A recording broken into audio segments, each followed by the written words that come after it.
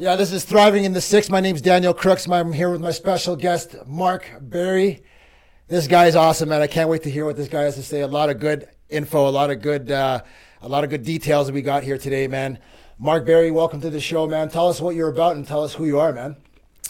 Thanks, Danny. So, as you know, and which your audience doesn't, but I'm a serial entrepreneur, 39-year-old male looking to do big things in the world. Got a few irons in a few different places, which I'm sure we'll get into. Just looking forward to it. Looking to have some fun. It's good to see you again. It's good to see you, man. It's been a while.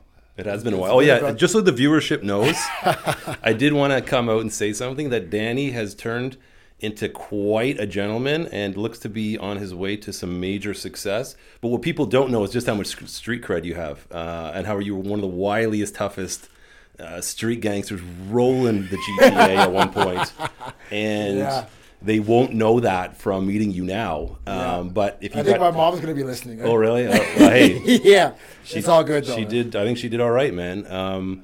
Danny's got a host of stories, probably not for this podcast, but I would, anyone out there that knows him and meets him, I'm sure have a drink or two with him, and he will blow your mind when it comes to real stories and not studio gangster kind of stuff. So, did you say have a drink? Did you just say that? Is that what you said? Yeah. Okay, yeah, cool. yeah, You know what? I got something for you, man. I got this. I got that for you, man. Oh, boy. Yes. I'm a creep, man. I've been creeping your Facebook there. I know this is your thing, right? What is this, a gift for the show today? This is, if it depends if you want to crack it now, you can definitely do it. Maybe we will. Absolutely. Much obliged, sir. Thank you. I got the glasses here, too. Oh, Jesus. Oh, we're doing that. Okay. If you want to. I don't know how to open it. I don't know how to open that, man, but... we can figure something out. It's up to you, man. Yeah. Well, crack it open, man. Crack it open, man. Speaking my language now. Yeah, relax it up, man. I'm really happy to see you, and it's you and I have a lot in common when it comes to just being original. You know what I mean? Originality is something that I really look up to and I really admire. You know what I mean? You're a huge fan of a lot of people that I'm a fan of. John Dillinger is one of them. I know you. Oh boy! Don't get me started on that shit, man. I'm not too sure about the Tom Petty. I'm not sure about that, but Eazy-E I can roll with. You know what I mean? And I'm a huge fan of the NWO. Scott Hall, Kevin Nash. You know what I mean? There's something about that culture of just being your own boss, being your own, living by your own rules, that all those people embody to me. The anti-government, won't do as you're told type of crowd, type of attitude. Always being a gentleman in first class when you meet people, but just always someone who is ready to push back against the system and the status quo. And I don't know, I've always just right down to Bonnie and Clyde, John Dillinger, Eazy-E, all those guys, just that type of internal mentality has always been attractive to me. And I love those guys. And I feel like they don't have a place, or not too many people talk of their stories or who they were or how influential they were to American history and society. And I've always been really fascinated by it. For sure. You say American history too, right? A lot of American history has trickled over here in Canada, man. So, I'm on board with what you just said. It's huge. Rules are meant to be broken. Yeah. You know what I mean? Yeah. Rules are meant to be broken. And the guys that do break the rules, they, for myself, for instance, I was breaking rules my whole youth. You know what I mean? But that's taught me a lot. But in the bad way. I think you're breaking them in the bad way. Well, it depends on what you look at as being bad. Cheers, by the way, man. Yeah, cheers. Cheers, man. To this good show. Look at the color of that wine, though. That's This is this is a 2011. This is a 10-year-old bottle of wine. Yeah, I couldn't get the 65 like you. Yeah. When it looks like it has that dark, almost strawberry compote style, that's a sign of an old wine that's been sitting around, and that's a classic characteristic of something that's aged. This is something I learned, man. This is something new.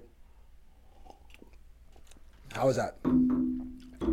I couldn't get any steaks. It's a sexy bottle. It's a sexy bottle. I don't eat meat. I'm no meat, no fish, just straight vegetarian, man. Really? Yeah. And how and why? Man, I just came up with that. I've gone through some thinking. You know what I mean? And I thought to myself, it doesn't make sense. This is just my own. Of course, it doesn't make sense for me to take a life to sustain my own. You know what I mean? I've been eating meat my whole life. And there's one day I went to, I forget what steakhouse, one of those steakhouses downtown. I was with Rodrigo. Rodrigo. I was with him, and it was his birthday. And I had this nice, I think it was a porterhouse on my plate. Took one bite of it, and I just couldn't eat it anymore, man. And then I was just like, I'm done. I'm done. Really? And then I cut back to. Were you eating too much at the time? What do you mean? I don't know. Like, I've been eating steak my whole life, man. You know what I mean? Yeah. Well, don't get me wrong. This is a trend. It's a major trend. People moving towards these types of lifestyles. Yeah. So like you're not alone, dude. Like you've joined that army. Well, you know what? It's not about. I see what you're saying. For me, it's not really a trendy thing. It's just like I feel a lot better. I feel better with I feel a lot lighter inside. I feel great. You know what I mean? In the beginning, it was a challenge to stop that process of eating meat and all that stuff and going to the gym. But then I adapt, and that's the entrepreneur coming out of me, right? Learning how to adapt. That's a key word, actually. Yeah. If I could just touch a little bit more on that. For sure. Change. Evolving. Not making the same mistake twice. As you get, life doesn't get easier, you just get better. You know what I mean? And that's the way it's always going to be. And so if this works for you and you think that this creates a better version for yourself and you can get more stuff done, get to your goals, your destinations quicker, amen. Nice. Absolutely. Yeah, for sure, man. I appreciate that. No, I won't be joining you on that journey, but you never know, man. That's true. That's true. You true. never know, man. You don't know what tomorrow's going to bring, right? That's why you got to make the best of it now, man. That's why we're having this. It's Friday, by the way. What time is it? It's past 5 o'clock. Yeah. So we're good. We're good. You know what I mean? As they say, it's 5 o'clock somewhere. So. It's 5 o'clock somewhere, but it's a good wine, eh? It's pretty good. I'm not a big wine guy, but I know you are. And Actually, our buddy, mutual buddy, Mr. Boyko, is a huge Italian wine guy, and he would love this bottle. I'll take a picture of it. Take a picture of it and send that to him for sure. But I should get him on the show too, eh? Absolutely, he's a character. That guy's a character. You guys would love this guy, man. He's one of the jewels. The jewels of Mississauga. Mississauga has actually two members of their family are jewels. Actually, I'll say they're all jewels. There's 3 brothers, but the 2 of them are one's a classic. A gentleman who's like a great entrepreneur. They're all entrepreneurs, but the other 2 guys, it's Robbie and Ryan, that are off the chain. And, off the chain. Yeah. But I've learned a lot from both those guys, right? All 3 of them, actually. So they're all very successful, man. There's lots to learn from those guys. Definitely. Sure. I'm always open all the time, right? All right. So let's talk about a little bit about what you do. Like, you serial entrepreneur. That's a serial entrepreneur. Yeah. Like, I've only had a handful. Like, don't get me wrong. I worked all the shitty jobs as a kid, as a teenager. Yeah. I was employed downtown. I did work for a financial firm downtown. But other than that year, in which I was downtown, working in the white collar, amongst the white collar snobs, we'll call them. The 9 to 5. The 9 to 5ers. Yeah, the academics. Everything I've done, every dollar I've ever pulled in. The guys that have their dreams shattered by salaries. Yeah, precisely, man. Precisely. Although, don't get me wrong, though. Yeah. Some of those people that commit to that road early and for a long time, they end up making some pretty good money. But I just think they sacrifice a huge amount of their lives, of their personal growth. And they're typically, I don't want to broad stroke too many of these people, but they're not risk takers. They're not people who that think anything exists outside of a textbook. And you can say that because you've been there, right? Yeah, because I've been there. I make a lot of observations about people when I meet them, and you can learn a lot about whether they went to school or not. I think that's a huge point, a fork in the road for a lot of people. Yeah. And you get different personalities with each path. For sure. And so, I've every dollar that I've pulled in has been through an entrepreneurial place where I wasn't sharing my money with anybody, and I was being paid directly through my enterprise. And those enterprises have varied over the years. I go where the money is, but that's essentially how I've managed to, live my lifestyle. It's been through that, and I just don't think I would trade it for anything, even though there's been some rough times and some ups and downs. Of course, you need that. You need the rough times, and And then we have this conversation thoroughly with the guys that come in, because this show's based on young entrepreneurs. You know what I mean? Even if you're not young, you know, you're young at one point and you had the same stages that we've gone through or we're going through right now, right? Yeah, man. So serial entrepreneur, you know, one thing that really got me was the angel investing. Yes. So I'll talk that's about something. that. But first, before we get into that, hold on a sec.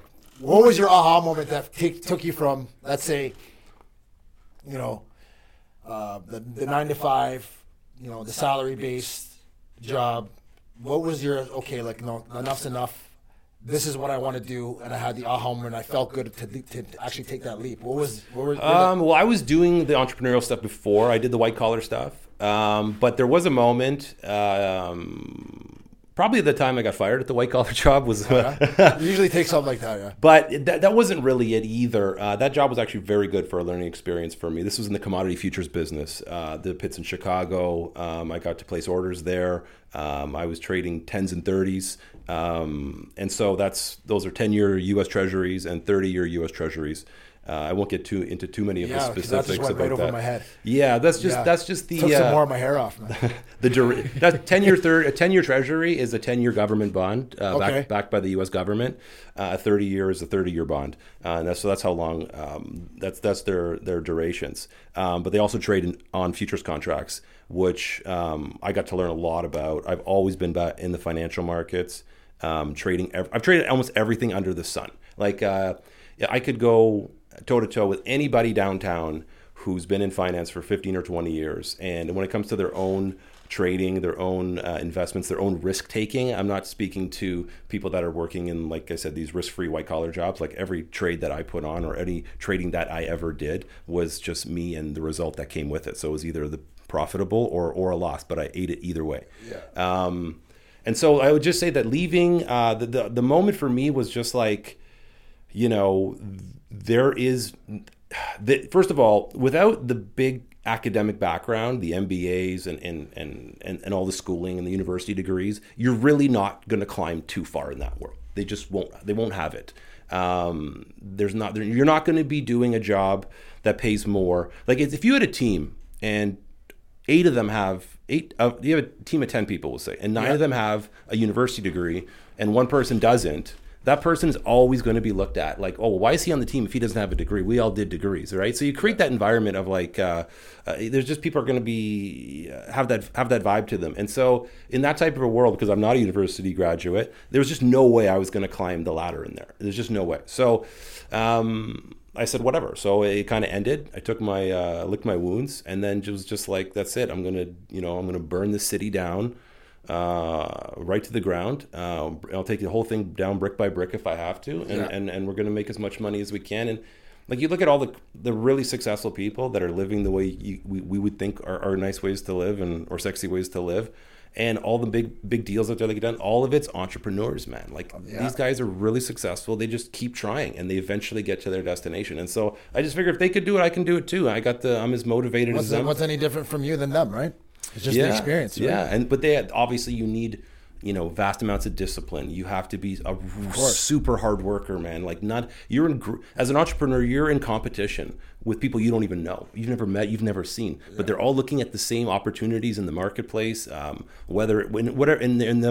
their attempts to build enterprise, and they'll get to the cheese before you might. But there's times you're going to get to the cheese before them. So you have to stay with it, man. That's one thing I would say. You stay with the times. Just keep it up. Keep up the game, right? And understand that you are the driver, right? You're in the driver's seat. Yeah, 100%. You have to be. You have to be driving the bus, and no one else's hands have got to be on that wheel. Or the Ferrari. Yeah, or the Ferrari. Ideally, the Ferrari. But you're a car guy too, right? Yeah, I am.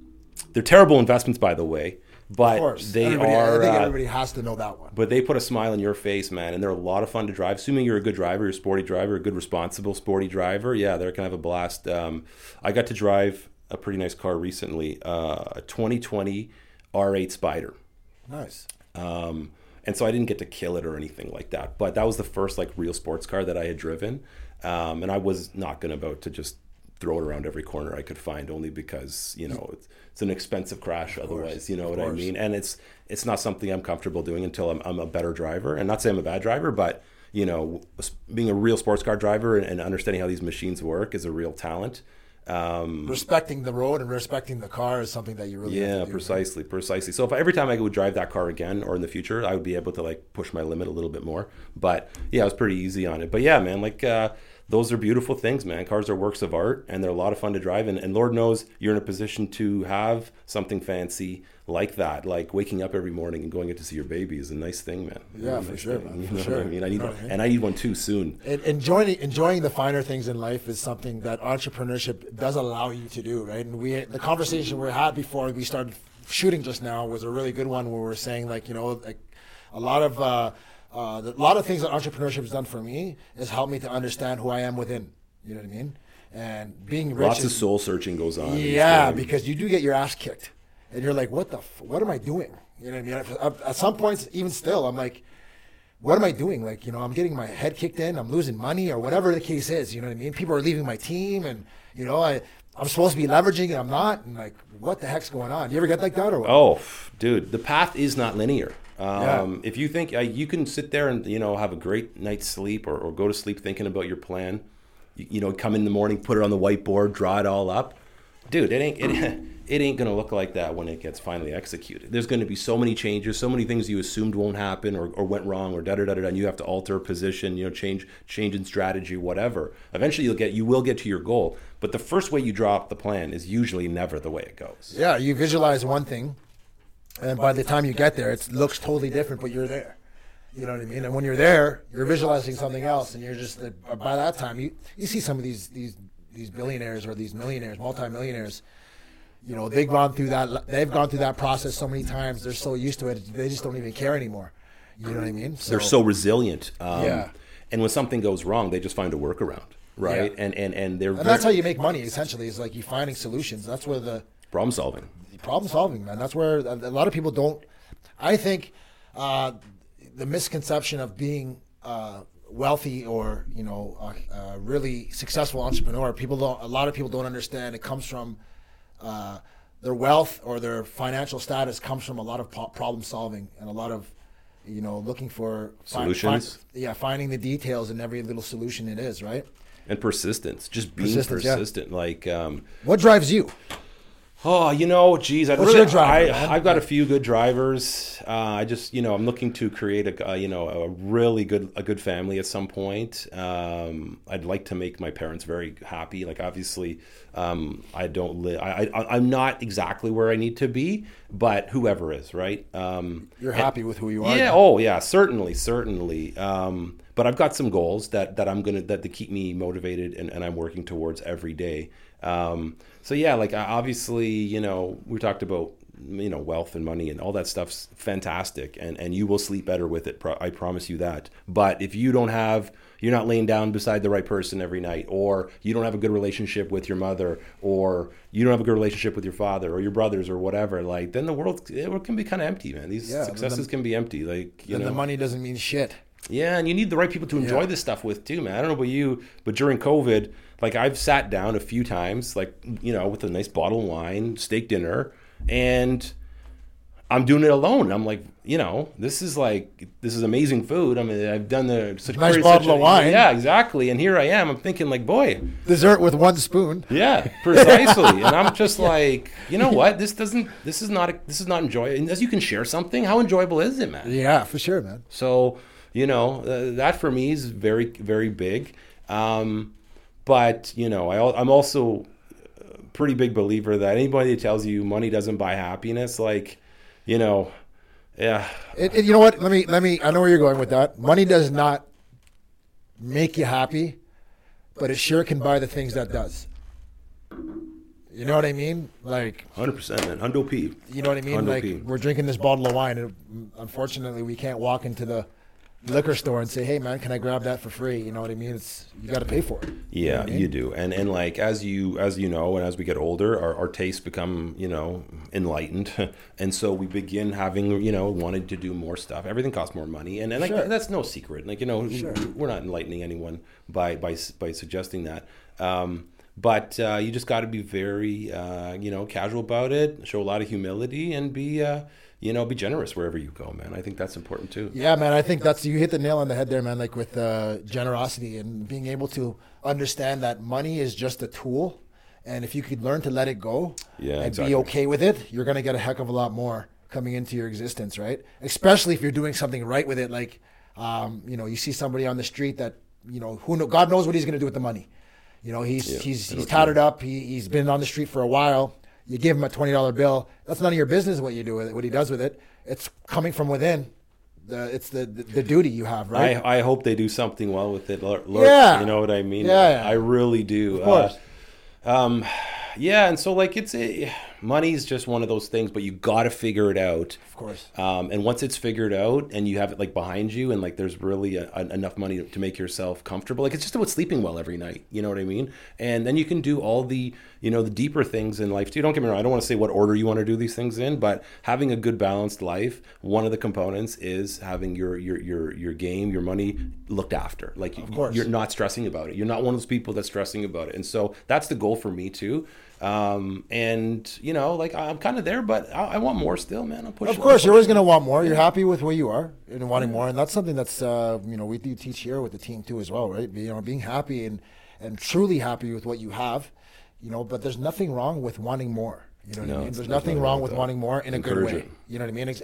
Encourage it. And you always want to encourage, whoever you're leading or whoever you're training to want more, but to want more for the right reasons. You know what I'm saying?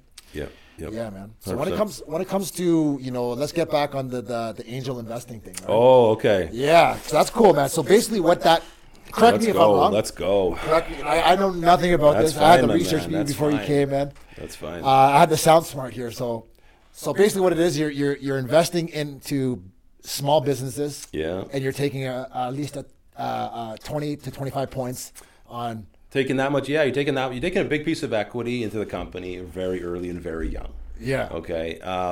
With that comes a lot of risk, and some of these companies can do one of three things. They can die, they can do okay, and then if things work out really well, they can do very well, and you get a significant ROI on your investment. Because a valuation on a very junior small company is typically very low, and then when that business has scaled or grown to a point, the valuation is a whole lot higher. Yeah. And then so that's your return right there, is buying in at one price and selling out at another. And typically I'm doing publicly traded companies. Yeah. And I'm not taking stakes that are 20% big, because that's a controlling stake. And so it's typically, but even listen, some of these companies have market caps between, $5 and $10 million.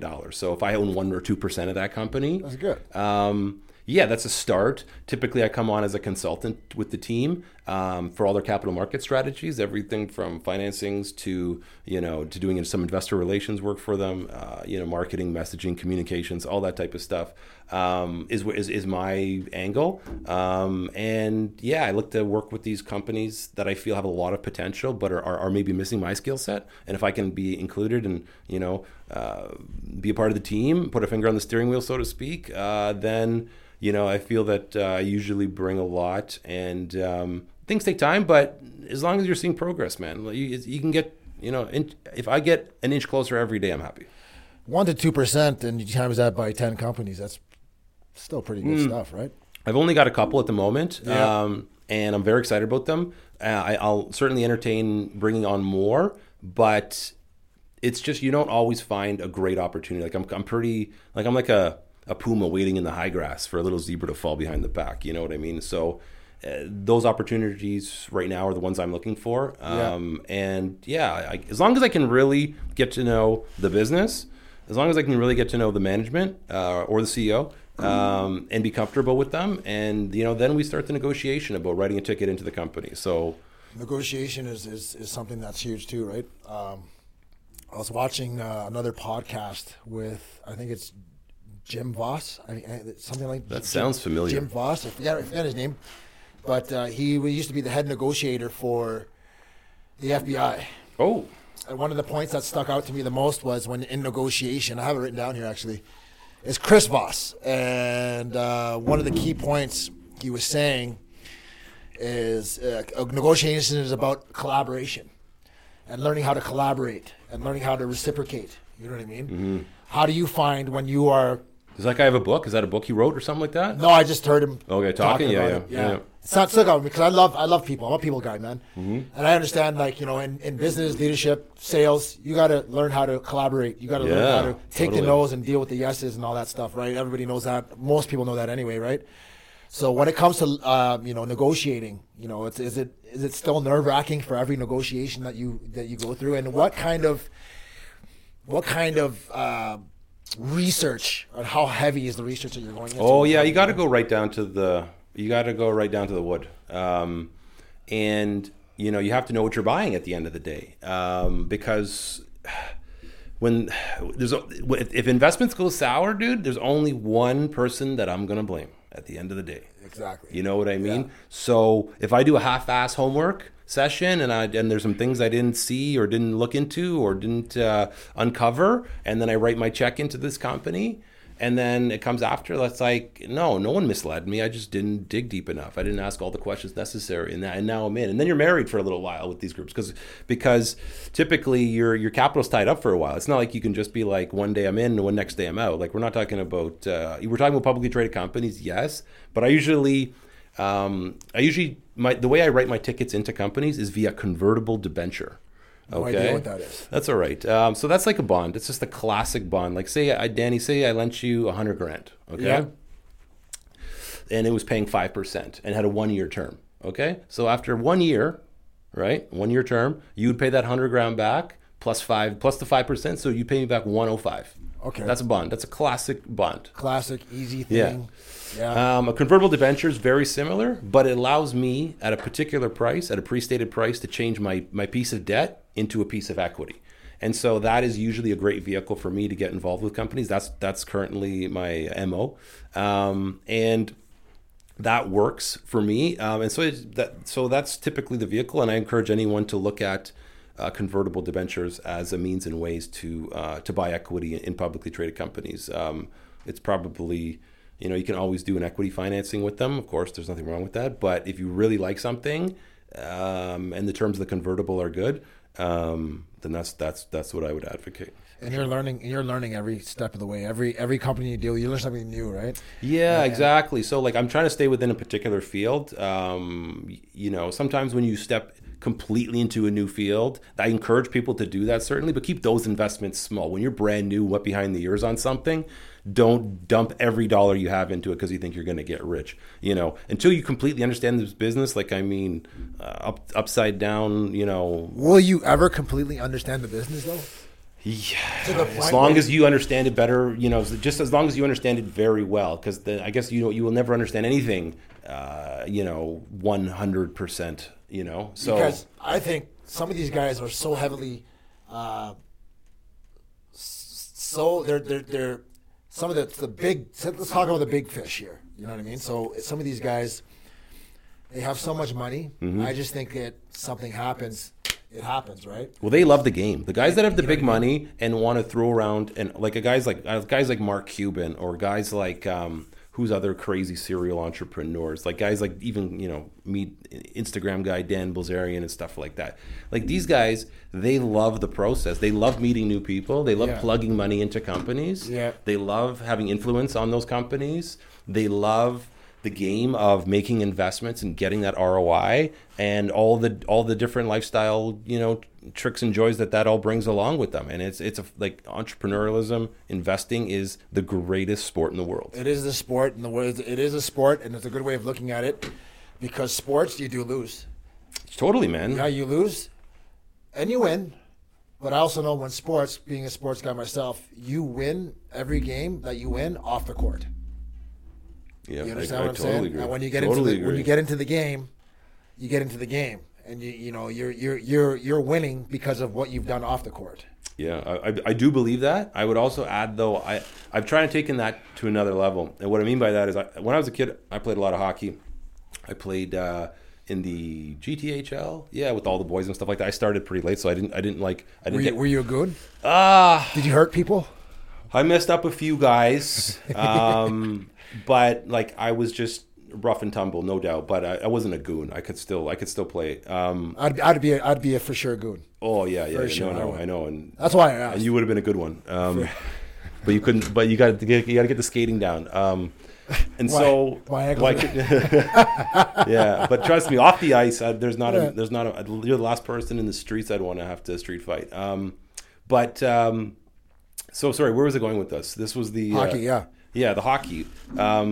We had something going before that. The winning and the losing off the court and on the court. Oh yeah, sorry, excuse me. So yeah, like I do think that you can spend a lot of time practicing, getting your mental game right, getting your focus right, all that stuff, and doing all the things necessary for practice in whatever walk of life we're talking about or whatever topic. However, I still think that the most learning should happen in the game. That's where you really learn, is when you're paying it. If you're always strategizing and always practicing, okay, that's still great. You should be doing that. But your focus needs to be in game and at that time. And that's where you do the best learning and being calm in all those situations. And I used to spend too much time in the practice world and not enough time in the game world. So you're a thinker, strategizing. Yeah, but over-strategizing, overthinking. Yeah. And so I've tried to walk that back in my older years here and being like, you know what? Yeah, strategize, of course, but you can overdo that. Here's the thing, man. Like the guys you just mentioned, Mark Cuban and all these other guys, they've done the same shit we're talking about right now. You know what I mean? They just learned, I think, how to... Kevin O'Leary's another guy, Canadian guy. You hear about these guys' stories all the time, how they used to lose and how they used to get their ass kicked in this trade and that trade. Mm-hmm. You know what I mean? And that was due to overthinking, right? That was due to over analyzing and over processing and all that over, right? But again, like I think with these guys, they've learned how to, catch that, nip it in the bud, if you will. Yeah, and they've refined their process. Like guys like O'Leary and stuff like that. Like, don't be surprised if the guys, or Donald Trump even, these guys have done hundreds and hundreds upon hundreds of deals in their life. And you trying to tell me that every time they do the next one, they're not coming in brighter and smarter? For sure. You know what I mean? And they have a great success rate. Like I can't pretend that all deals that these guys did. They're gonna, if you ever could get one of them on here, it'd be awesome. Eventually. And they would tell you. Eventually. I know. Do you hear that? Yeah. Eventually, these guys are going to be on this show. But anyways, go ahead. Lining up outside at the door, begging, Danny, please let me on. Yeah. Let me on. I heard you giving out some bro though, man. Like, what's absolutely. going on? Yeah, absolutely. Yeah. And you'll. I guarantee you. I can almost for certain guarantee you that they're going to say that some deals go to shit for unforeseen reasons. But every time they do another one, they just don't get caught making the same mistake twice. So their contracts, the deals that they structure, they just get better and better, like refining a process, man. That's it. Nor do I think they get wrapped up in every deal that goes sour. Oh yeah, they can walk away from a loser quick. Yeah, they lose and they just walk away from it and call it a day. And not call it a day, I should say that, but they lose. They figure out they take a little bit of a look at postmortem. Yeah, they look at what's going on. Okay, how could I have done better? Or where did I go wrong there? Or what T didn't I cross, or what I didn't I got? You know what I mean? And I that's why I think, again, it comes through a lot of experience, man. A lot of people want to get rich quick and let me get in this deal and let me get in that deal. You know what I mean? But I think what you said in the beginning was perfect. Is taking small steps at a time. The 5% on 100, something that's really good, you know what I mean, for the newer guys, and to get used to that, pump that for 6 or 7, 10 years until you get knowing that, and then you can move on forward. I would agree 100%. I always we always want to go faster. You know what I mean? Once you think you got to figure it out, you're like all in, boom, all in. I got it. And you want to walk that back a little bit. Speed kills, man. Speed kills. Yeah, no, I agree, man. Trust me, I can. It's a very good saying too. And it's just a process, man. But it's just you can't give up, man, because you are going to learn so much in the process. And I know, honestly, the thing with entrepreneurialism, it's it sounds like the greatest job in the world, right? No boss. Unlimited earnings power. You look at all the good shit. Yeah, exactly. Look at all the good shit. Like we're talking about Mark Cuban and all these guys, and again, But we're looking at all the good shit these guys have done. Yeah, you know, there must have been earlier in their You careers. don't hear about the fucking No, shit. you never do. You never do. But I guarantee you, once again, you have a bottle of Barolo with these guys. There were nights where they were trying to slit their wrist in the bathtub. I guarantee it, bud. I guarantee it, bud.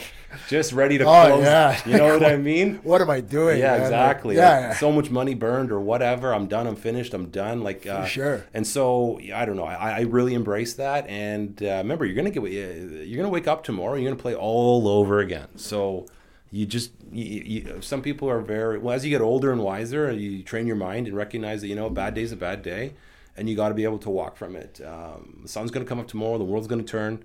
And get going, man. Just get going again. Do it again. Try and climb that mountain one more time. Of course. Like with me, I understand that, this is my spirituality coming out. I understand that we're here just playing a game, man. In my eyes, none of this shit's real. Oh.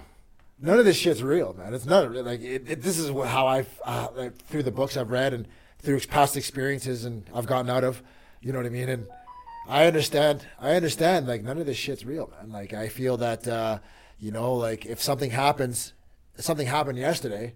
Today's just it's gone. It's like a race. It's like playing Super Mario. You fall down the hole and you just you X a man and you start over. Yeah, no, that's beautiful. That's like it's like writing words on the beach, man. You know what I mean? Like it's just the tide comes and now it's gone, bro. And that's if you take that approach to life, man. Like you're gonna live a lot longer because you can manage your stress. You're gonna manage your anxiety, man. Like exactly. You're not gonna be someone who's just. I think we've all done it, but just if something's bad happened to you, negative, you had a real negative experience in life, maybe self-induced or whatever, maybe it was just something that happened to you. Some people can't let go, man. You can't let go of it. Yeah, it's because I think away at them forever. I just think it's the attachment to what they've seen and the money they've had, and because to be honest with you, like a lot of successful entrepreneurs have gotten something, like let's call it money. Like the guy, my mentor. Mm-hmm. I heard his story 1,000 times. He made his first $1 million. He was young. I think he was 25 years old. Well, that's great. That's amazing. $8 million in 5 years or whatever it is, at 25 years old. Yeah. And he lost it. Or $5 million in 8 years at 25 years old, and he lost it. How did he lose it?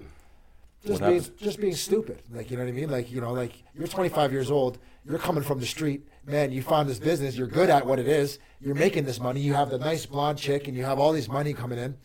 And you have friends that are from the hood. You have wants and needs. You have family. You have trips you want to take. You have the steak and lobster you want to eat. You know what I mean? Yeah. And you're doing this every night. You know what I mean? Eventually, you're making bad investments. But the thing I've learned through that is, once a millionaire, always a millionaire. The first $1 million is the hardest. Agreed. And some say you're not a real millionaire, like in the true definition of the term, until you hit 40. No, until you've lost it and then made it back. Yeah, it's true. Like, and I Kevin O'Leary actually says, he goes, "You're not a real millionaire until you make your first 10, and then you lose that." Oh yeah, okay, there you go. But yeah, exactly. Until you've watched it all like disappear, and then say, "Oh no, that was a process I went through to get it. I can do it again. I can repeat it." Yeah, I think that's the gold star definition, platinum definition of millionaire. You know what I mean? Yeah. Like there's a millionaire definition, I'm sure, where your daddy writes you a check for $1 million and now you're a millionaire, right? But that's probably the worst one. Yeah, that's probably the worst. That's the worst. That's the worst thing anybody can ever do. Yeah, I agree. That's a punishment. Here, son, take $1 million. You don't know shit. Dance, boy. There it is. Dance, boy. yeah. And I know guys like that, man. I know guys that have had that, and you know what? Some of them made it, some of them haven't. You know what I mean? But if it comes quick, I guarantee almost 9 times out of 10 it's going to go quick. Yeah, if you don't have the mindset, right? Yeah. Well, if you earn something, like if you ever had to, like if someone had a summer job and saved up their money, worked a hard ass job, washing dishes, whatever, doing grunt work, whatever. They're going to basically save that automobile up, or save money for a car up, or whatever, buy their possession that they were saving up for and wanted, and they're going to take care of that thing. Like, I had to work so hard to get it. I'm like, not just going to like put cigarettes out in the seats. I'm going to treat my car great. You know what I mean? Because I had to earn it. I had to buy it. And then you get like some rich kid who like gets his daddy buys him a brand new car. He doesn't give a shit, man. Dad's going to buy another one once his lease is up. So what does it matter, bro? It doesn't matter. Exactly. Yeah. And so it's just, what do you call it? Pride of ownership, or if you earned it, if you had to pay a price to get something, it's just that much more meaningful to you. And so, you know, you can always, these are things I wish I knew when I was younger, but I see it all the time now, man. And when I meet people, by the way, and I want to know if they're successful, like I want to know their story. And story's good. Yeah. I stress that. Not since you stress it, but that's something I put out with the team all the time, man. I'm like, look, man, document your shit. Document from day one. Document it, and then come up with a story, because people follow stories, man. People are intrigued by stories. People love that vulnerability when it comes from a story. You know what I'm saying? Like, this is, if you hear about stories are the oldest engagement fucking of all time. Yeah, all time. Like stories like sitting around the fireplaces 15,000 years ago. That's what they were doing. Of course, you know. And this is what helps build teams. This is what builds trust. You know what I mean? When it comes to leadership and sales. Leadership and sales. Okay, let's put it this way: entrepreneurship and the lifestyle that we're talking about, and to find yourself, you know, it comes through, I think, through great leadership and learning how to sell. Yeah, I agree. You know what I mean? I agree. Whether it's money, spirituality, or whatever it is, because you're learning all ends through sales and leadership. Mm-hmm. And if you don't know yourself through leadership, you're not going to be able to lead anybody else. If you can't lead yourself, you can't lead anybody else, right? 100p. You understand what I'm saying? And we had a conversation earlier about sales and what that does for the world. It's the beginning of time since sales has been around, right? And people, you know, and it goes back to what you said with the 9 to 5 and having a sales job. You know what I mean? And you said you had the blue collar and the white collar, and there was nothing in between.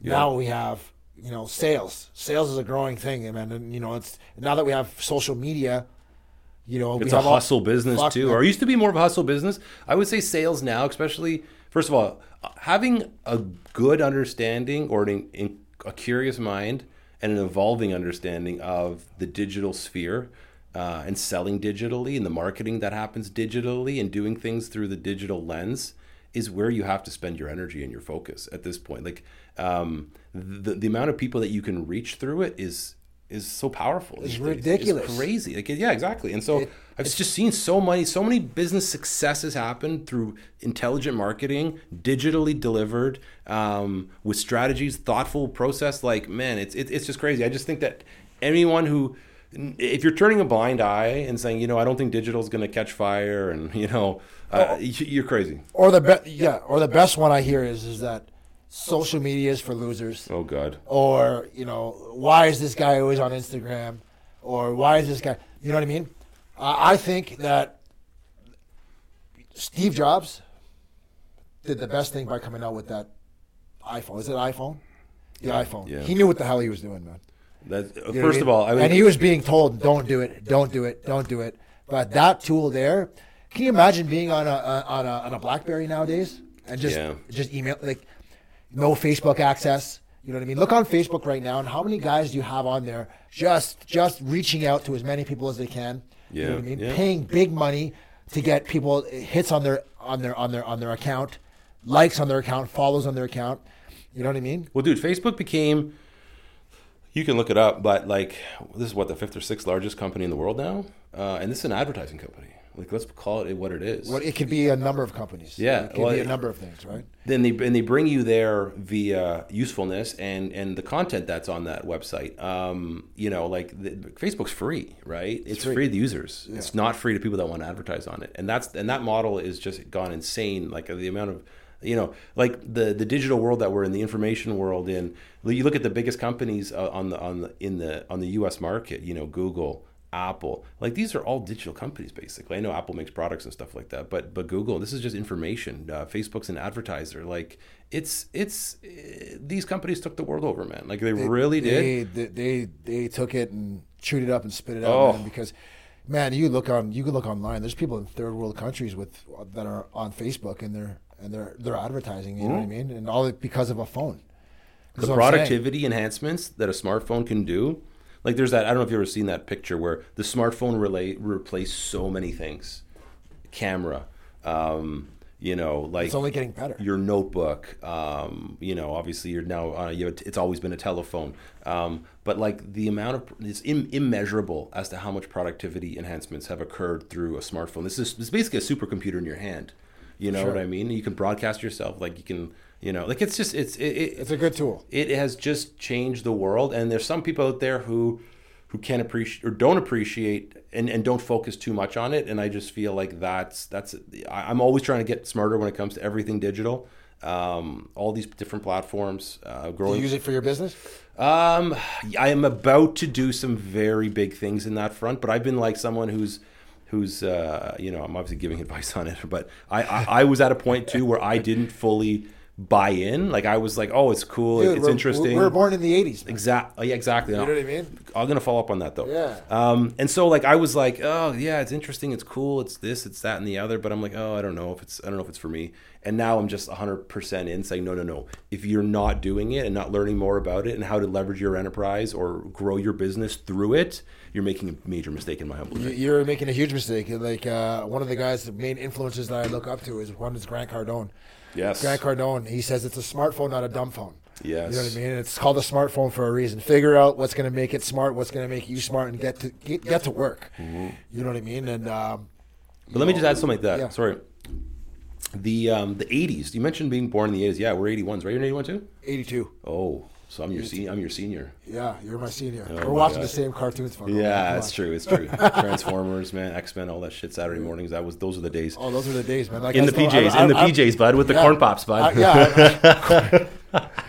I wasn't allowed because there's too much sugar in corn pops. I wasn't allowed to eat that shit. Oh, see? But yeah, those are the days. No, man. I had at my house too. We had all the shitty cereals, man. Like you know, Cheerios, not Honey Nut Cheerios. You know what I I mean? made sure it was Honey Nut. And then you put your own sugar. Sugar. Yeah, exactly, man. Ghetto. That's so ghetto styles, Yeah, eh? yeah. Mom Yeah. couldn't splurge for the Honey Nutters. Oh you yeah, know what man. I mean? Fuck, buddy, I had a lock on my freezer, man.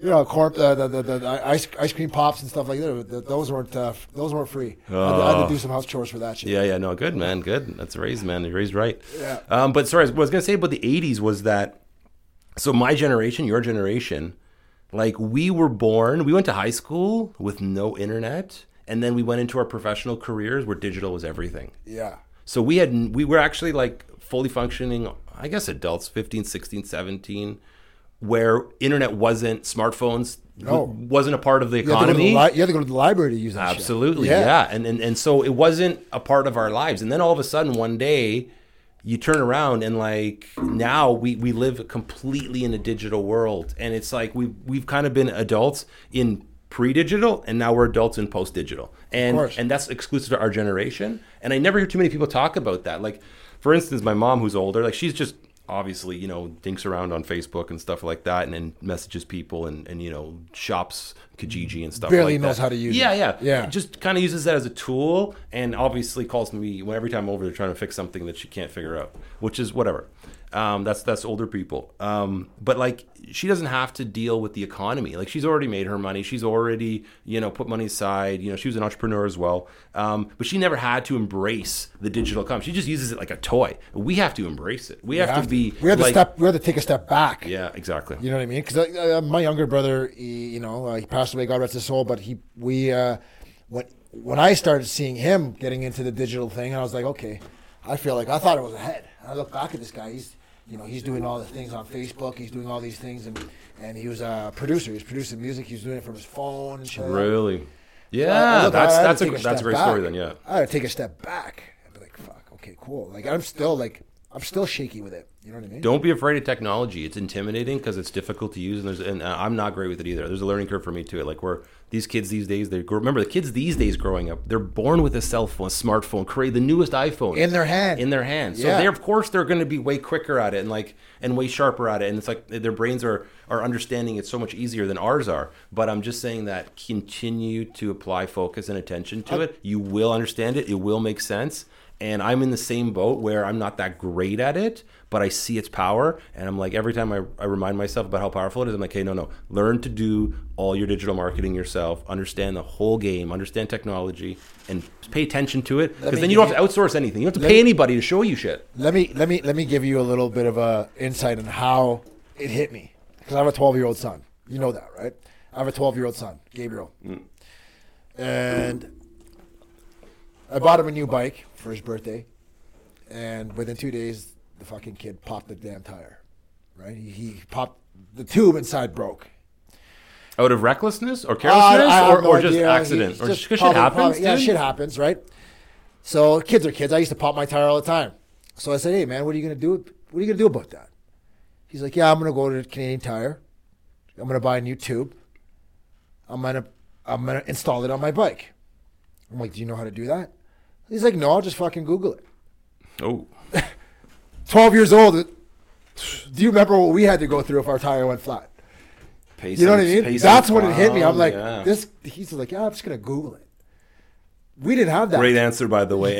And you know what? You should save that one. Put that in your back pocket. Anytime someone says something, Yeah. fuck it, I'll Google 12 it. years old. He's like, right away it hit me. I'm like, "You fucking little punk."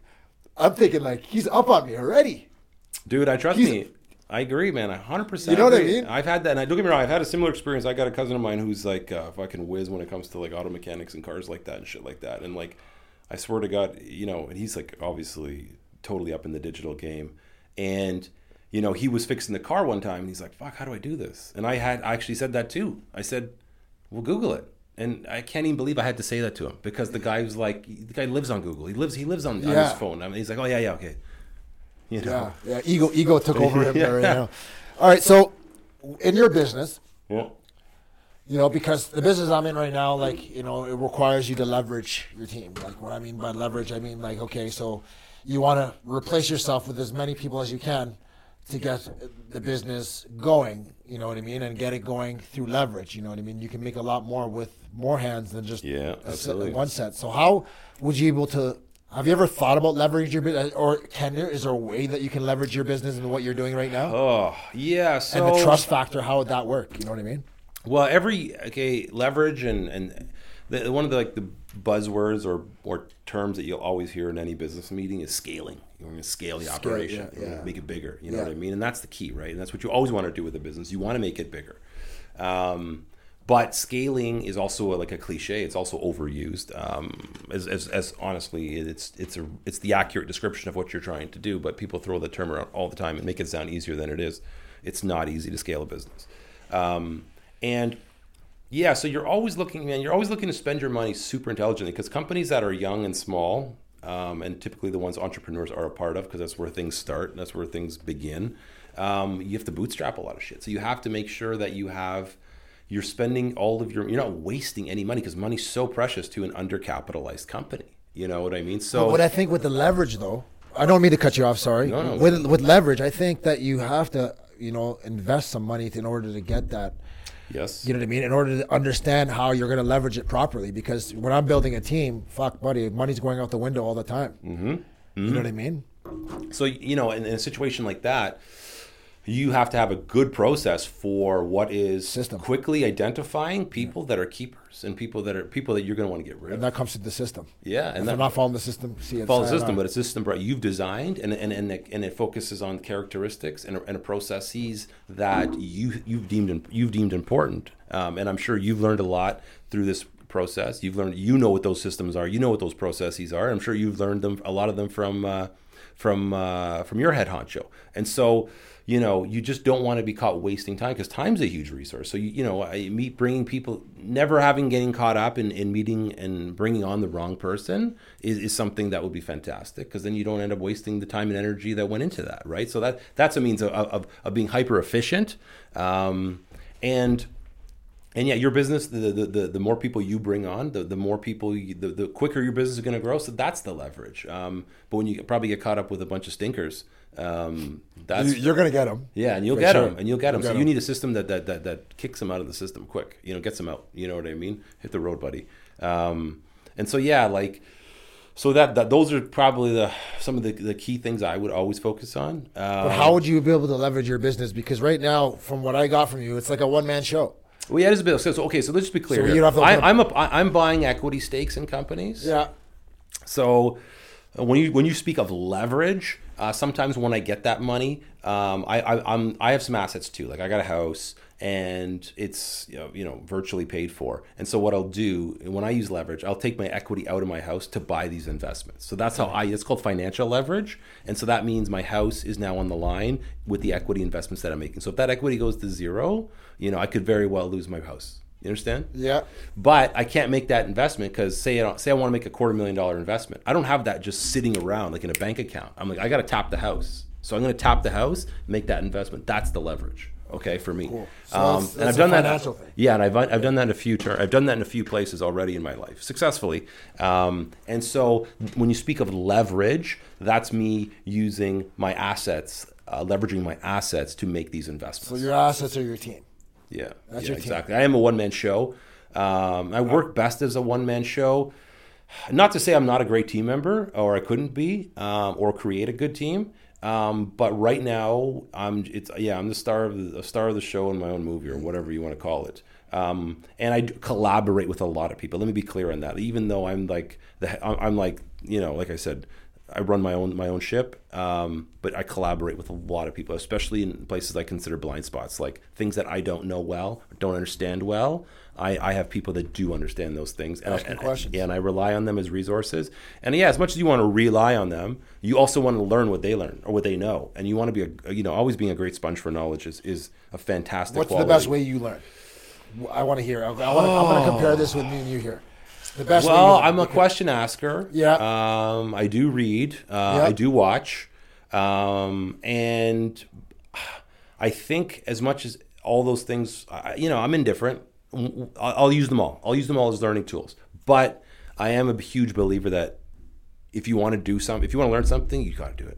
You got to take action. You got to do it. No, you got to do that task. Exactly. You got to take action. Do the damn thing, and then you will learn. Like it's like I put it this way: my cousin changed my oil. He was always changing my oil for me. You know what I mean? Being a trooper for me, helping me out, and I was like, "Fuck, I could probably do this." And I watched him do it so many times. And then when I went to go do it, I was asking 100 questions. Like, what the fuck do I do? Yeah, which one? Is it this one? Is it that? What wrench am I using? Is it this one? Which way? Left, right? You know what I mean? Like, and then I was like, okay. After I had done it, I said, now I learned how to do it, even though I'd watched it done 1,000 times. Yeah. You know what I mean? And so I just think that for me, actually doing the task, whatever it is how it actually sticks inside me. And you really don't know something until you can teach it to somebody else. Exactly. And I feel you're absolutely right, because if you don't know anything until you actually experience it and get your head kicked in when it comes to actually learning it. You know what I mean? I feel that you learn the best. This is from my own experience, man, because you know who I am, right? You know who I am. Oh boy, yes sir. The only way I learn, and there's people out there that are similar to how I am right now, for sure, and they'll probably attest to this, and they'll probably like, okay, yeah, you're right, is by actually getting your hands dirty and failing at the whatever it is that you are feeling a little shame too, you know. Yeah, what I mean? especially when people are watching. Like now, I'm like, okay, come on, bring it on. I want you to watch and see what I'm doing. Hopefully, I fail in front of you guys, so I have that feeling. I don't like that feeling at all. So now, when I do fail, I'm gonna do my utmost research on what I did wrong, and I'm gonna research on the product and whatever I'm doing to get more insight on how I can be better at it. You know what I mean? 100%. So that failure now has become a problem for me to solve. You know what I'm saying? Yeah, I do. Does that make sense? sense? I do. Yeah, I do. And like, there's all kinds of books about failure and embracing it and loving it and doing it often. And it's true. You know, losses yield usually. Well, hold on. Winning is great, and being successful at something is, but upon post-analysis, especially when you start winning early, like I think if you come to great successes early in life, like just out of luck and chance, like those things happen. You know, they're not great teachers. The losses are the better teachers. Especially for sure. When you're trying to come off losses and reevaluate your game and do the postmortem and analyze, be analytical. What happened? What went wrong? Why did it go wrong? That to me, because the world's competitive, and so you're going to be competing against other people that have already done that process. So you better have done it yourself.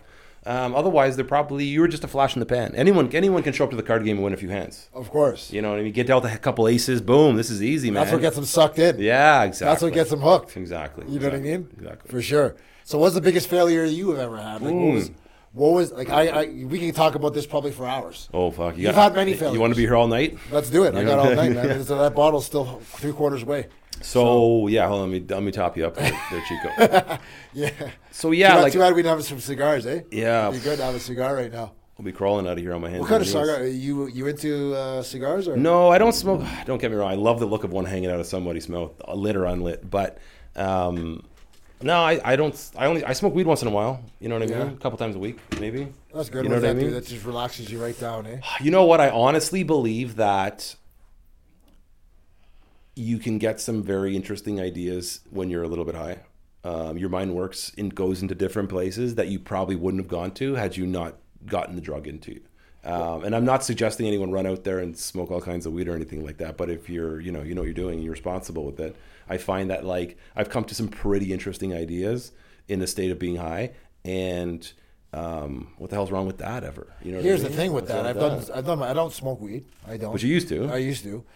But I've done my research with that and it connected to spirituality and being one with yourself. And I found out, like, you know, my family's Jamaican too, so like, you know, I have family members that are Rastafarian and stuff like that. And I found out that, you know, just small doses of THC get your imagination to the fullest. Yeah, well, that's It gets you in tune with your inner self, and it gets you to actually align yourself more. So whatever you are stressed about, whatever you're thinking about, whatever those thoughts that are keeping you held back are now lifted and they're gone. You don't think about them after you smoke a little pinner of of something great. I You know what agree. I'm saying? No, I agree. I And agree. it gets you to be more aligned with whatever it is that you actually trying to, you know, attract to yourself, right? Yeah, and that's Consciously or unconsciously. That's right? been my experience with it, and I just use it responsibly. Although, don't get me wrong, like Christ, you know what I mean? Like, if I've had a couple drinks, I'm playing some tunes, you know, just thinking about life, where I'm going next, what I'm doing. Jimi Hendrix. Yeah, you know, I love my classic rock. And, you know, the joint's a natural evolution of one of those evenings. And in those moments, you know what I mean? I just find like I'm thinking about the future, how I'm going to get there, what, you know, trying to plan my future ahead of me. And like, I just come to some really interesting ideas. And, if you can use weed in a responsible setting like that, you know, teach their own, but it sure as hell works for me. It works for you, right? Yeah, it really for sure. does. And it works for a lot of people too, right? Yeah. Man, I had the mistake of trying one of those little gummies. Don't ever do that. Edibles Guys, is a if you're different listening, world, don't man. don't ever do it. It takes you to a different. Yeah, I actually have no experience with edibles at all because I'm I just wouldn't old do school. it. I never again. I would never man. touch it again, ever. So Because what happened? Let's hear about your crazy. Man, I didn't, like a buddy of mine, Adam Head. Oh yeah, I know Adam. Yeah, of course. yeah. I played hockey with Adam. Yeah, so he had a box of these Oh fuck. these gummies, and he's like, yeah, sure. Here, we're at his house one night, we're having some drinks. How many did you have first of all? No, he said, listen, man, don't take a whole one. Make sure when you have one, just take a little chunk. Oh shit! And you took a whole one. I took probably about a quarter of it. Oh okay. You know what I mean? And I took about a quarter of it, and sorry. President's calling. Donald Trump's on line 1 here.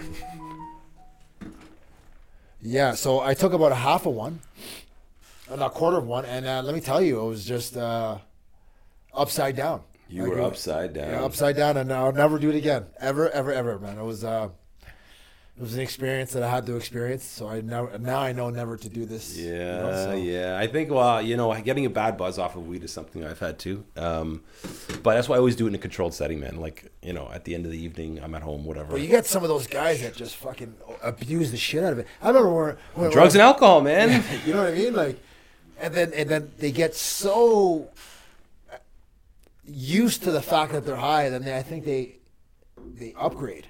Yeah, for sure. They And they upgrade. need something stronger. They need something stronger. This is like, I always wondered how. I know this is totally off topic of what we're talking about. Man, this is a good conversation. That's though. fine. Yeah, roll with it. I always wondered how guys started putting needles in their arms and shit like that, which is like it. You know, I don't judge anybody for what they do. You know what I mean? I'm not. Who am I to judge anybody, right? Agreed. Me too. But I always wondered how they integrated to that. You know, what was the mindset of actually let me just upscale to from how do you go from marijuana to heroin, or how do you go from marijuana to, you know what I mean? Yeah, drug addiction's a big bad demon. A lot of guys, it's a slippery slope, and people that are in bad places, I think, keep upping the dosages, keep upping the ante. You know, keep going into experimenting with more and more drugs. I'm just a social drinker, social smoker once in a while. Like, actually, I'm social smoker, so I just do it like literally by myself or with someone I know very well, whatever. One of those scenarios right now. Yeah, you can lose your way and all that stuff. That's all I would say. And you should get help if you're too far down the rabbit hole when it comes to drugs. But if you're an aspiring young entrepreneur, you won't have any place for it. It'll wreck you. I think it'll wreck you, man. Yeah, It'll wreck you. You're going down the wrong path. If you're doing it and you think you have it totally under control, hey, all the power to you. You might be one of those people that can manage it. But I'm glad I got my experimenting done. Yeah, back in the I day. know. Yeah, I hear you, what I dog. mean? I hear you. And so, it's just not. You know what? Like I'm with entrepreneurialism, you start to, your health, fitness, eating right. All these things contribute to you having a better day, you feeling better about yourself, and then you executing better on your business plan. So, I just feel like all those things are pillars of what becomes very successful people. And Sure, you need the whole package. I was actually do. talking to my mentor today, and I was like, wellness. People think of wellness of being lined pockets, fat pockets, and nice bank accounts, nice cars, and you're meditating with your palms up all day. No, man. That's part of it. That's a part of it, right? But I think a lot of the wellness comes from the whole package, like going to the gym, eating right, doing all the drinking lots of water, how many liters a day, whatever it is, right? Having the great conversations, maybe touching a little bit of a spliff at night or whatever it is, right? Balance, just good balance. You got to balance, and it has to be a whole package of wellness, right? And that's if you think about some of these guys that are multi-hectamillionaires and billionaires, some of these guys, I'm sure they have their whole package. Yeah, look at Richard Branson. Perfect example is Richard Yeah. Branson. You know what one of his statements is like, even though the guy's got more money than God, he's like, at the end of the day, I can only eat 3 meals a day. You know what I mean? Yeah, exactly. You know what I mean? He's like, he lives a very healthy, humble lifestyle. He's a super gentleman. Listen, your body, without your health, you got nothing. Exactly. No, all the money in the world won't be able to bring you back from the dead. I can promise you that. And you can't bring it. You can't. What is Denzel Washington? He says you'll never see a U-Haul behind a hearse. Yeah, exactly.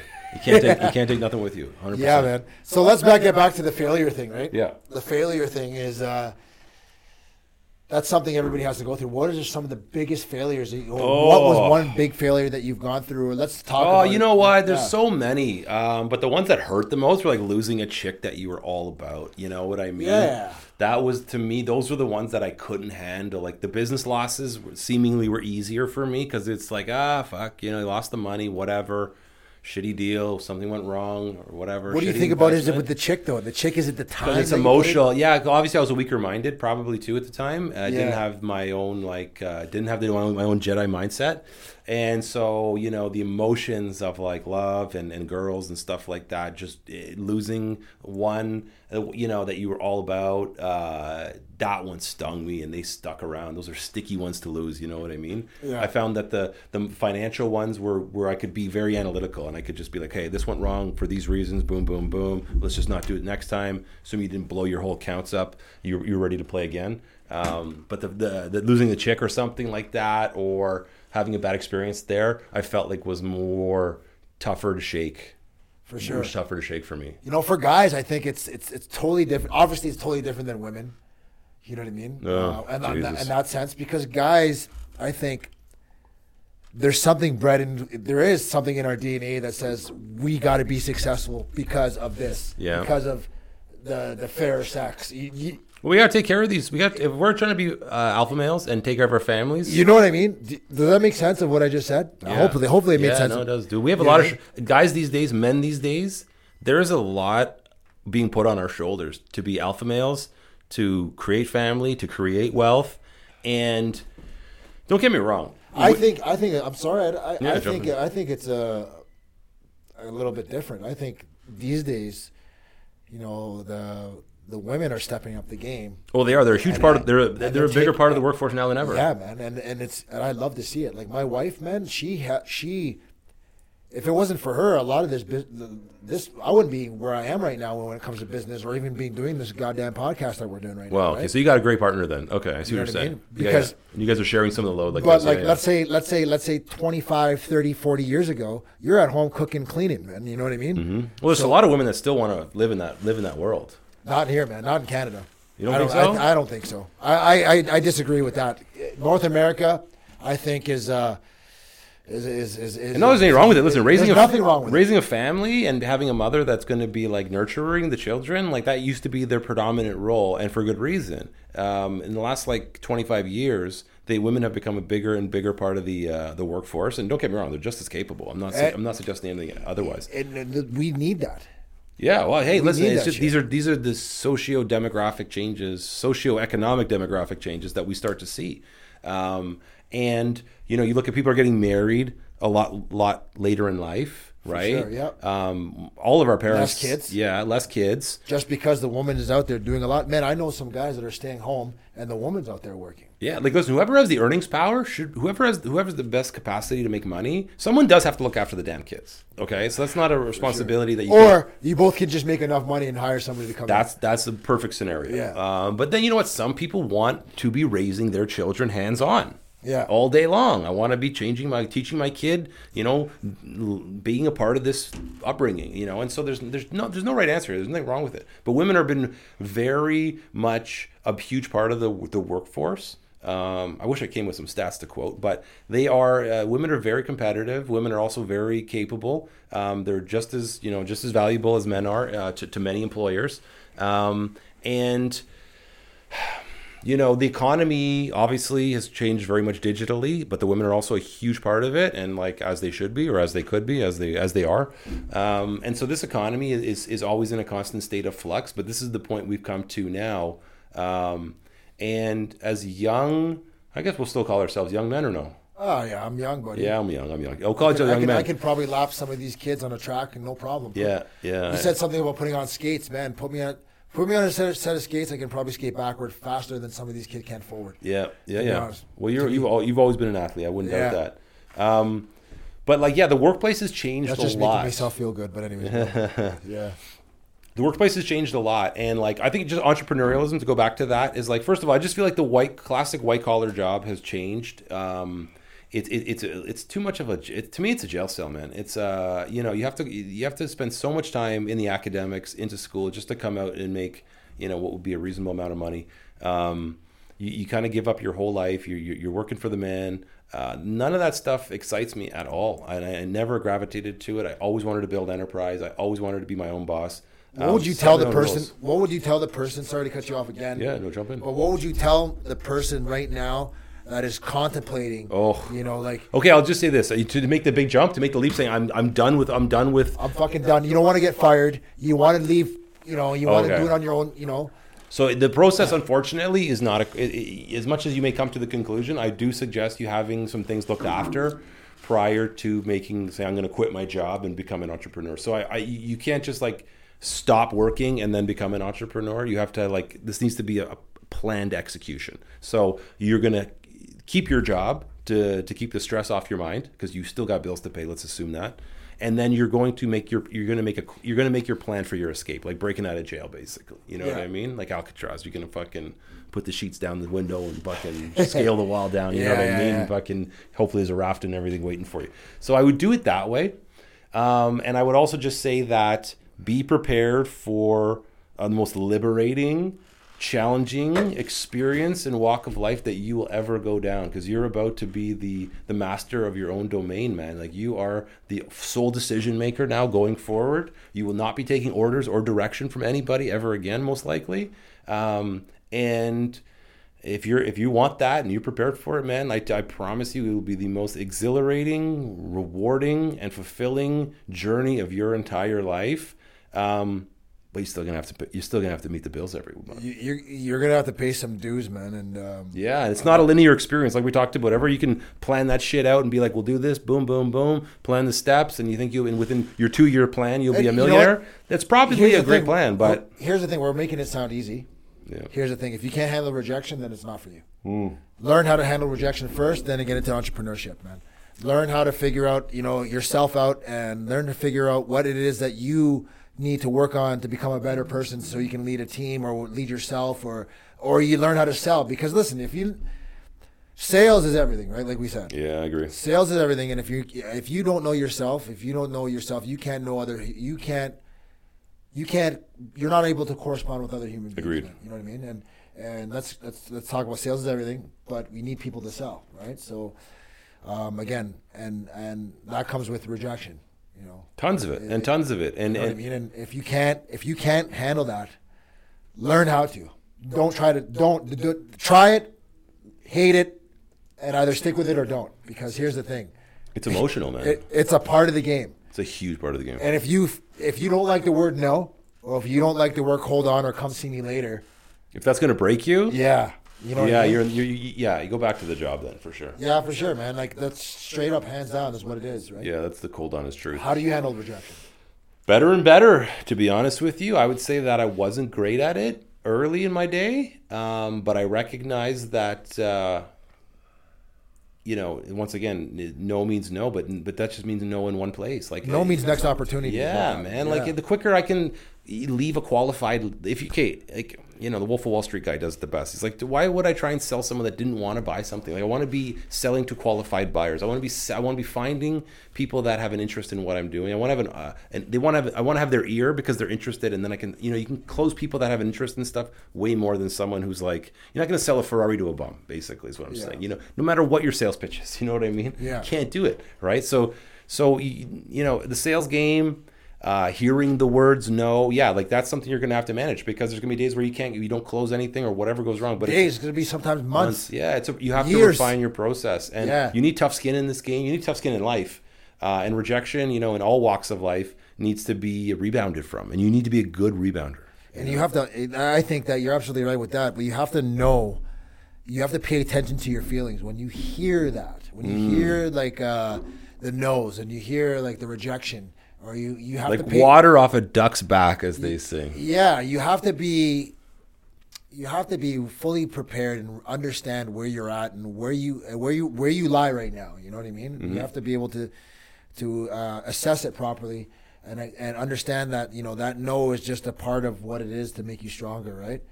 And I think that just because I'm in sales, I've been in sales for 4 years. Mm-hmm. And I've learned a lot in that 4 years, but I know there's a heck of a lot more. Like, there's a lot of dues I got to pay, man. Like, I'm good at what I do only because of the experience I've had 34 years in the past. Mm-hmm. You know what I'm saying? Yeah, no, totally. You understand what I'm saying? You never stop learning. Gretzky has that's his, like, I think one of his best lines. Like, you know what I mean? Like, where I'm at right now, some of the guys on my team, oh, man, you're making this and you're doing that. Hey, guess what, man? You want to take 34 years of my journey and then tell me, like, you know what I mean? So... And there's a lot of no's and there's a lot of disappointments in that. But I have also, through that, I've learned how to assess it now to finally got into sales out of construction and be like, okay, I'm good with people. But being good with people now has only come from the experience I've had, getting locked up and doing all the right things. Well, people only see the superstar in front of them at the moment, right? Yeah, you know what I mean? Exactly. They didn't understand that this guy cut his teeth in the streets and did everything to get to this point here. And he's going to share with you a lot of stuff. Probably time to listen up. But this didn't happen overnight. This person you're seeing in front of you has walked such a long road to deliver this message, this package to you. And yeah, you can't. You want to be soaking up from those people because those people are usually great teachers. They're good leaders, of course. And when people have vast amounts of experience, man, that's a great opportunity to stop and listen. Yeah, And that's one of the key components to being a good learner. When is it time to talk? When is it time to listen? Exactly. You know what? And that's being teachable, right? Being coachable, teachable, whatever you want to call it. What are you willing to give up? And what's your willingness to learn and your willingness to accept change? Mm-hmm. What are you willing to give up? Are you willing to give up the ego so you can just listen to that one guy? Maybe he might be a little bit younger than you. You know what I mean? But he has enough he has everything what it takes to be your mentor. You know what I mean? He has what you want. He's been where you've been. Oh, age is nothing to me. You know what I mean? Accomplishments say everything. Like if I had a guy that was in my line of work and had all the things that I'd already wanted, and I got an opportunity to chat with him, I'm not going to tell him how things work, how things go, how things should go. Like, we'll have a great kind of chat, but I'm going to probe that guy like massive. I'm going to want to know, how did you do this? How did that go? What was your experience? Like, that's your opportunity to ask questions and listen. And good question askers, that's a great skill set to hone, man. And like, but there's one thing. How do you feel about how do you feel about being a question asker and just leaving it at that? Because I think, let me hear what you have to say. Like I would, like, you know what I think is that when you ask a question, when I ask questions, this is what I do. Mm-hmm. I'm always willing to apply whatever I hear right away. Yeah, well, you suck it in, right? You put it out there, you ask your questions, and you know what? The answers may not make sense to you. You may not agree with what you're hearing. They may not share anything, and it's just more information. But people that have walked paths and people that have done stuff, they're usually good bodies of knowledge, and especially if there are things that you haven't done, you know, you can. It's just having good ear set for you're a good observer, you're a good listener, you're a good question asker. That's how you learn, and then when you learn, you get smarter. And when you get smarter, you do things quicker and better going forward. Like everything's just about getting better. It's a constant. As an entrepreneur, your mantra should be like, I'm getting better every day. I'm learning something every day. Everywhere I go, everything I do, I'm going to learn. Yeah, man, and soak it in. Like, look, watch, listen. Like, stop thinking about the nose. Yeah, stop trying to tell people how everything goes. Yeah, you know what I mean. Like, if you think you know how it goes, fine. Then execute your own plan and do it. But when you meet people, and there are people of success, and there are people that have accomplishments, like, you know what? Shut the fuck up and listen. Sure, and even if you don't want to subscribe to what they do or their patterns, or their what they're saying, if you don't want to buy into it, then don't. Exactly. It's no big deal. Exactly. You know? What are your top 5 influencers? What are you? Like influencers? Yeah, I should probably say, what are your top 20? But let's go with 5 for now. And if you want to keep going, like people that I admire. Like, it doesn't matter what it could be. It could be a goddamn cartoon character. Like, it doesn't matter. Like, what are your top 5 game changers for Mark Barry, man? So yeah, that's a good question. So I'm influenced a lot by artists, music, big like classic rock and roll fan, big Jack White fan, like huge Jack White fan. That's stuff that makes my mind really at ease. Business wise too, like, I don't know. Trust me, I admire so many people, and when I see this world now, especially this digital world where all these successful people can now, even though you've never met them, they don't have their own TV show, then now they're on Instagram, now they're on Facebook, so now you know who they are. They're like these influencers type of people. Like, for instance, crazy successful guy, and if you ever able to get past the fact he's just got all this money and all these chicks, is Dan Bilzerian. That guy, and when you listen to him talk, I just think the guy's like sharp as an arrow, and he lives an incredibly what's the word? He lives just one of those, playboy lifestyles, basically. Call it whatever you want. And I'm not necessarily, that's not what I find impressive about the guy. I just think that he's just done a lot of interesting stuff, like everything from he's young too, his weed businesses to like the way he works out. He's obviously been a successful poker player. So guys like that I just find interesting. Like, I would love to learn as many tricks from those guys as I could, or continue to.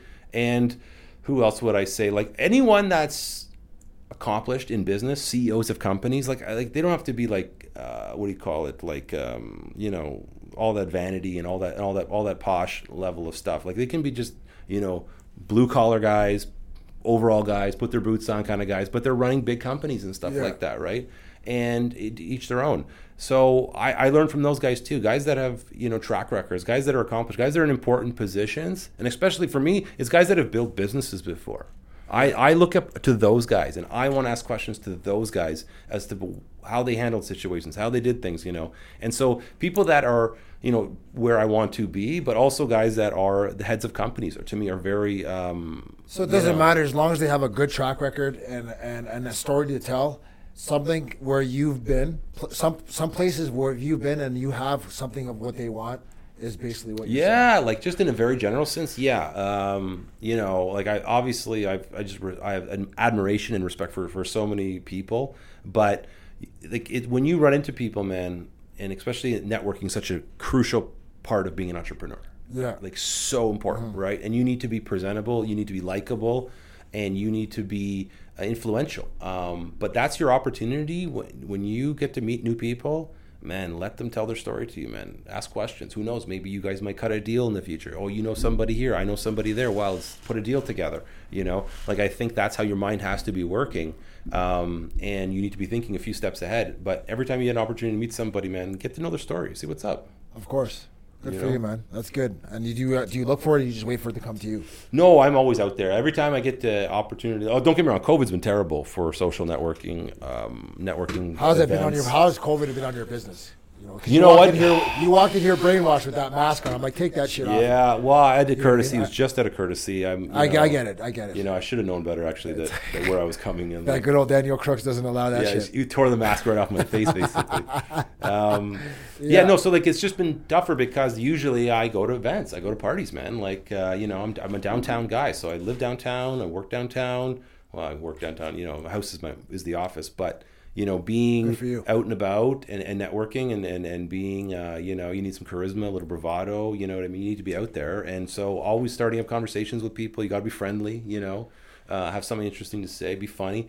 But like that, yeah. So the networking, all the opportunities that I generated via foot traffic or being out and about, restaurants, clubs, dinners, I guess not so much clubs anymore, but being out and just networking with people, and you meet somebody and then they introduce you to somebody, and then that was a big thing, but that got all shut down because we can't go out anymore. We can't go to these events. So now we got to turn to social media. Yeah, and so what I've been noticing, a lot of people have been reaching out to me, and people just putting feelers out. Hey man, what's going on? What are you up to? You know what I mean? And so I've been once again speaking to how powerful the digital world is, spending more time on it and harnessing it as a tool and using it more often.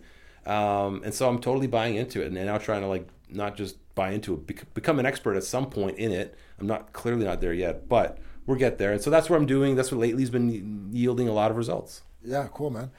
What about your 5-year plan? Where do you see yourself in 5 years, rich, and more rich. That's rich, and more rich. Yeah, like Richie Rich. You know what I'm saying? The old cartoon character. Yeah, I remember but I'm gonna that make guy. it. It won't just be like I remember that guy. Yeah, and so. No, listen. I don't know. I don't know if I buy into the 5-10 year plans and all that stuff. And just because you'll get to your destinations, who knows? I could get to my 5-year plans destination in 3 years. I think it's too far out to look ahead. You need to worry about right now in life and what you're doing the second in life. You know what I mean? Have a plan. Sure, I want to be here. I want to be there. But why put a timeline on it? That to me is just like just put your head down, do it now, and you'll get there. Yeah. Although I do believe that any goal without a deadline is just a dream. Sure. Yeah. So you should be, putting deadlines to yourself. This week we're going to have this done. That week we're going to have that done. But I think looking where we're moving 5 years, honestly, that's a job interview question, and I think it sucks. Sorry, man. It's all good. That's good. That's one of the questions I do ask, but it was asked in a different way. No worries, man. That's actually a good. Now I know not to ever ask that question again. I'm terrible. I know. No, that's good, man. So what advice would you give to a 20-year-old Mark Berry? Oh. That's a good fucking question. That's not a job interview question. And like I mentioned before, man, stop getting so emotionally involved with the other women, man. You just understand how females play a role in your life. And I would just say, I invested too much in some particular entities or bodies or women or whatever you want to call them. Souls. Individuals, some souls, yeah. And you just don't know shit at that age, man. And I wish I could coach myself a little bit better about how I handled some relationships. I don't know, to go back, I don't know, man. I embrace my failures, man. I learn from them and I move on. And I as much as I learn lessons from them, I just try and forget them, because usually they're just negative thoughts, man. You probably know what I'm talking about. You think of something negative that happened to you. I just want to remember the positive lesson that I learned from it and not the negative event itself. You know what I mean? Of course. That's good, man. That if I could continue to do that in life, I think I'll be all right. I just lost a lot of days and a lot of nights and a lot of weeks and a lot of years just, focusing on shit that's not even gone. Yeah. And it's just, you burned so much time you'll never get back. So here's the thing, with my experience with that, man, I think that the less you think about it, the better you are off, right? So what I'm saying is I've always thought about making money. You know what I mean? But when I was so intertwined with what I was doing and so focused on what I was doing, I stopped thinking about the money, and it was just coming. You're just focusing on the tasks that got you the money. Yeah, focus on them. Marry the process, divorce the goddamn outcome. You know what I mean? Yes. And that works with everything in your life, women too, man. I agree. My wife's beautiful, man. And God, who knew that I was going to marry a cop? You knew me from back in the day. It was she's going to arrest you, maybe. She probably did. You know what I mean? Yeah. Who knows? But what I'm saying is you're not smart enough to see your future. You're not smart enough to know the outcome. You're not smart enough to. So why focus on it? You know what I mean? Focus on the process, what you're doing right now, and then whatever you are imagining or visions you have in your mind. Yeah, I agree with that. Eventually, they will show up in your life because you're just so focused on what you're doing. Yeah, no, I agree. And having a great focused mind and not being someone who loses focus, because that's what we're talking about. When your life's in a state of disarray, you've lost focus. You're here, there, you're everywhere. Your train of thought is constantly changing. You're mentally, emotionally distraught and stuff like that. But when you're dialed in, when you got a task at hand and you're working towards something, that's when the results usually start to get better and start to happen. Because you're not thinking about the results. Yeah, exactly. You're just going to put the time in, and you're going to play the game. You're going to focus on the game, and you let the results speak for themselves when we show up, right? Of course. And that's a big thing with being a winner and being successful, I think, and being able to focus your mind, man. Like there's all those demons out there that try and like pull your thoughts out, pull you away, pull you different places. But when you're dialed in and you're focused on something, man, that's where all the great things usually happen. For sure. Like let's go back to the wife thing now. Like like the sweetheart wife thing, girlfriend, whatever. Like if you try to close your wife, you won't have one. You know what I mean? Like put it that way. You can't close something like that. I do believe that men who are successful with their female relationship is because these guys are in control of themselves. These guys they know themselves. They know themselves, and they didn't chase the woman; they attracted the woman. Exactly. So that's something for sure that I think most. Fuck, I wish I knew that when I was 22, but But yeah, that's what I think. And so it's everything's just about learning, man. But if you're a positive person and you're waking up with a smile and you're just good to people and stuff like that, like all these things will play. You will get to where you're going, but enjoy the process because wait till you see when shit hits the fan and then when the peanut butter hits the fan, and then you'll have you have a lot of fun with it. But embrace it. It's all fun, man. So it'll work out. Just keep at it. 100%. Mark, I truly enjoyed this talk that we had. It's very nice, beautiful. And we're gonna have it again for sure. I know you're enjoying that Barolo. The 10-year-old Barolo here, absolutely, yes. man. I believe is it 10? It's 10 years. Wow, old. just about. I saw the 69. I saw the 69 that you had. How was that? That's right. First of all, I actually didn't drink it. I was at my aunt and uncle's house. They've got a beautiful house up in Lorne Park. Yeah, they got one of those mansions up in Lorne Park. And so I was over there for dinner, and we were getting some wine from the cellar, and we just dug out some bottle, just looking around in it, and I was like, oh my God, that's old. And so I took a picture of it. It's on my Instagram, but we didn't crack it, and it would have tasted well. Who the hell knows, man? Like some of these things go bad by this time, dude. Yeah, you're that's talking, true. like, what was it? Was it 65? So that's 35 plus 20. It's a 55-year-old bottle of wine, man. That's older than we are, dude. For sure. If it's not touching the cork, apparently it's no good, eh? Yeah. So I don't know. Like, listen, I just thought it's like an antique, like a what do you call it? Like a artifact of time at that point. So I took a picture of it, put it on my Instagram. But if I do drink it, I will get back to you and let you know how it was. For sure. But I've heard. I know you're a wine connoisseur. I know you like it, man, and. I wish I could, we can go out and have a steak, but I ain't in that shit. Well, we might collaborate at some point. Who the hell knows, man? Well, you do drink the wine, though, right? I drink wine, and my wife's a big wine drinker, right? Is she a vegetarian as well? She's a vegetarian. She got me thinking about it too as well, right? So how are you keeping all that muscle on you without the anemos? Buddy. Well, my past, I'm not going to get into that. My past was a lot of drug taking, man, and stuff like that, right? Back in the day. And I really worked out hard. I worked out. You were a gladiator, bud, for the longest time. For sure, man. And I love fitness. I got into it at an early age, and I experimented with some things that most people probably wouldn't experiment with. But hey, man, it made me who I am, and I'm not doing it now. I have some really good experiences in the gym, and it's a form of meditation for me.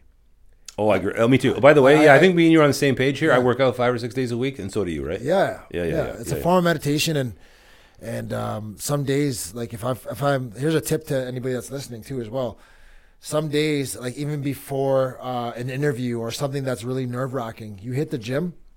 Oh, 100%. I'm with you 100%. You hit the gym. Anxiety goes way down. It goes down, and you're just your heart's going. There's blood going through your brain, your heart, your whole body. You get the big endorphin release, so you relaxes you a lot. You know, and if you do, and here's another tip: if you do a leg workout, if you do a leg workout before anything, that's intimidating because women too. There's a lot of testosterone in your legs. Really, that I didn't know. That I didn't know. So there's a lot of courage and a lot of confidence hidden away in your legs, if you will. So if you do some squats before a heavy interview or whatever it is, if you're going for a job interview, or if you're going for that first cut and deal, whatever, anything that's anxiety driving, do your workout ahead of it. Ice cold shower. Yeah. Look yourself in the mirror. And be like, I'm ready. 100%, man. That's something that's how I stay in shape, man. I just think the best of myself, man. I look for the nuggets of gold, man. Dude. I'll be honest. You've been you conduct yourself extremely professionally these days. These days, eh? Well, Christ. Me too. I'd like to think I could say the same thing about myself. I wasn't all, you know. Yeah. And man. Like my in-laws are going to be listening to this. Really? Show, okay, good. Yeah. No, good. But it's all good. Well, they know you. Then they know you. They know who I am. They know the road. Well, they'll know me now if they don't. Yeah, but no, like it's you've been very impressive, and so I would just say that you keep up with this stuff, and I'll bet this way, if I got to bet on somebody, I'll put some money on Crooks for sure. Yeah. Yes. Thank you so much. You know what? Is there anything else that you want to give a last message to the people that are listening to right now? Yeah, I'll just say that, man, no matter how dark it gets, the sun's going to come up tomorrow. That's it, man, for sure. Because, you know, if that's a good way of looking at it, man. Really good way. And I appreciate you being here. Thank you so much. Much obliged. My pleasure. I can't wait to have you here again. You know what I mean? Is there any Instagram things or any kind of business quotes you want to leave here for anybody to reach you? Yeah, you can follow me on Twitter. That's probably a more interesting site for me, even though I'm not going on Twitter that much anymore.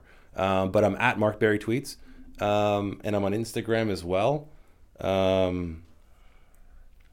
At Meg White, 123. Okay. And yeah, I don't know. I'm doing the same stuff that I guess there's some similar stuff between the stuff that Danny and I do. So, well, I guess the feeling we'll cross paths again at some point, one way or the other. We'll do another podcast. We'll do a deal at some point. I'll just look forward to working with you at some point. But whatever. Until then, good stuff. We'll be in touch. Thank you so much, guys, and thank you so much for showing up here, man. I appreciate your time. Hope you're enjoying the wine. Thank you for listening. Again, Thriving in the Six.